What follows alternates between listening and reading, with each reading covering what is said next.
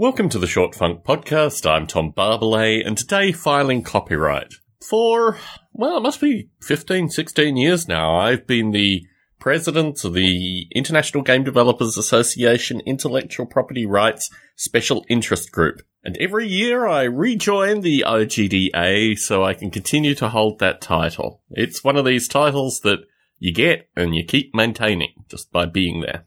Not necessarily sure whether that's a good thing or a bad thing, it's just a thing. On 8 occasions now I have filed copyright.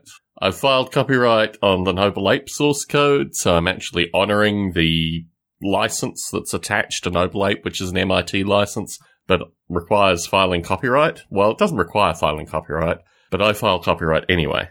I have a copyright on Field of Chaos. I have a copyright on the original manuals of Noble Ape, and also now, in the past 24 hours, I have filed copyright on 5 musical works that are going to be the backbone, at least, the testing ground for my ongoing musical strategy.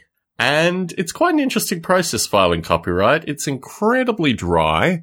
There's about 7 forms you need to fill out, thankfully now online. And then you pay, and then you upload the digital stuff, here PDF files of manuscript music, actually indicating the pieces as they're written. And that's filing copyright. And you might wonder, well, why in this day and age does one even need to go through this laborious process of, centuries ago, well, at least the past 2 centuries? And the answer is quite simple. If ever your work is stolen or reproduced or reused, which has happened a couple of times with some of my stuff, then if you are awarded successfully through a court, you receive triple damages, which isn't a huge thing, but at least is a thing. You can still pursue your copyright through the courts, you'll just receive single damages, but the triple damages, and also like a line in the sand just saying, I paid $35 in order to say that this was my work. I don't know. It's one of these things that just exist in the world, which strike me as strange, seem very curious to my technologically advanced cohorts, in particular those that are, I don't know what one would call it. I mean, I don't even like the term copyleft because it doesn't even really encompass all that I would like it to encompass. A bit like net neutrality in that regard.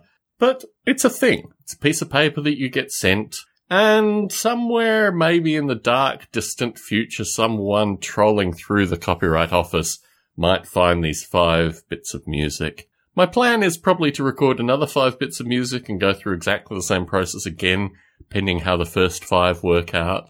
And what I have to work on now is the performance recordings of the 5 bits of music, to upload them to some service that will put them through a wide variety of musical services, not because they are the flagship recordings for the 20 years of Noble Ape, but because they provide data for when that actually comes out.